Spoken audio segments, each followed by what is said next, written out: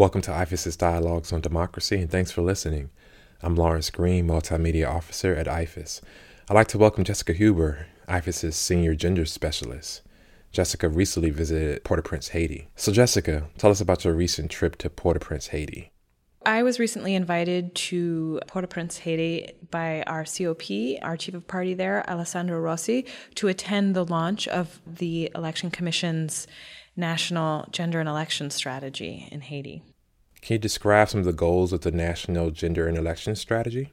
Haiti's National Gender and Election Strategy is part of a broader process to include gender equality and women's empowerment programming in our work with the Electoral Commission in Haiti. Our program there said, what are the concerns that we have related to gender equality, and how can we inject programs that focus on advancing gender equality and women's empowerment in our programming. And so we worked with the Election Commission there from the start to say, where are the gaps? Where do we need more attention to detail? And the answer really was a willingness and a spirit from the Election Commission in Haiti to say, we'd like to do a better job in every aspect of the work that we're doing when it comes to gender equality and women's empowerment in the electoral cycle in Haiti. And so that really gave birth to the idea of the National Gender and Election Strategy. We knew in broad strokes that we wanted to look at all aspects of the election cycle, but what the staff did on the ground there from both the Election Commission and from IFES is they moved around to all the municipalities in Haiti to ask a range of stakeholders, from women's organizations and associations to election commissioners at a local level, to local officials and politicians, to say, why is this important and what is it that you'd like to see? And this strategy really is the culmination of that effort. And it includes a number of important pieces. It starts out with looking at the electoral legal framework, and it says there's a constitutional mandate for a 30% gender quota. So what is the CEP, the election management body in Haiti, doing to make sure that we're realizing that constitutional mandate of a 30% gender quota, meaning that one gender has to be represented at least 30% so that we have strong representation of both genders in all aspects of government. And so the CEP itself actually has achieved that mandate with its election commissioners, 30% are women.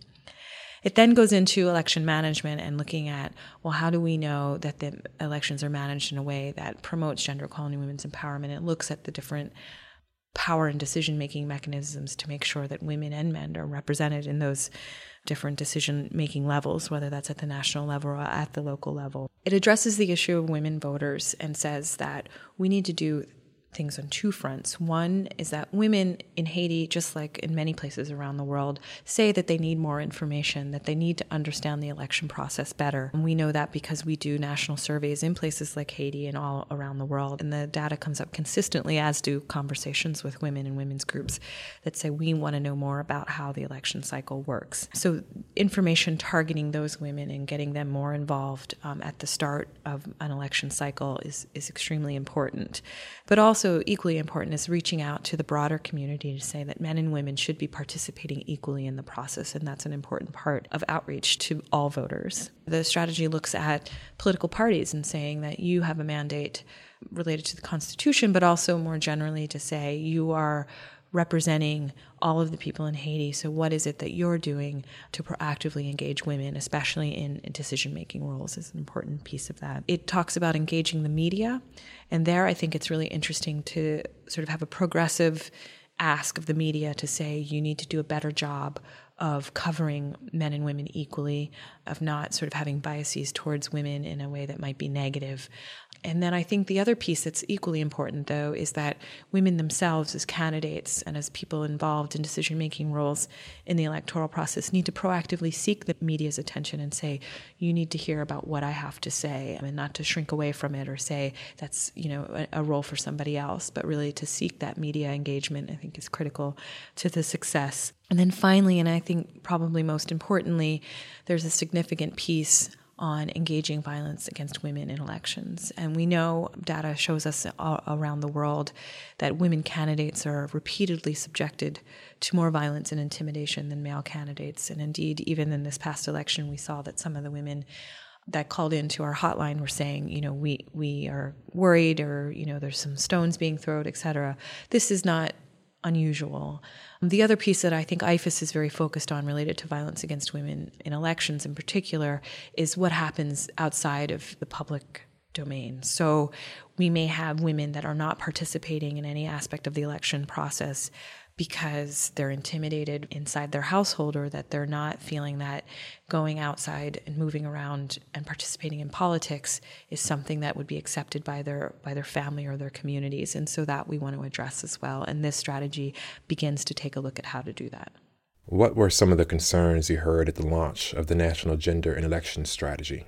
The number one issue in terms of the questions and answering period with the election management body, the CEP, was women candidates saying we need public financing in order to run credible campaigns. And this, again, is a universal theme that we hear at IFES in almost every country where we're working, that political finance is a key piece of involving women in a significant way in elections and politics. And sure enough, this was the number one concern. There were several candidates in the room, several running even for national office and president. We can see why. This is hugely needed strategy, but it's also responding to a very real and present need, which is more support to empower women to participate in political office. And sure enough, this issue of public financing and needing more access to resources and capital was something that we were hearing a lot of on this day.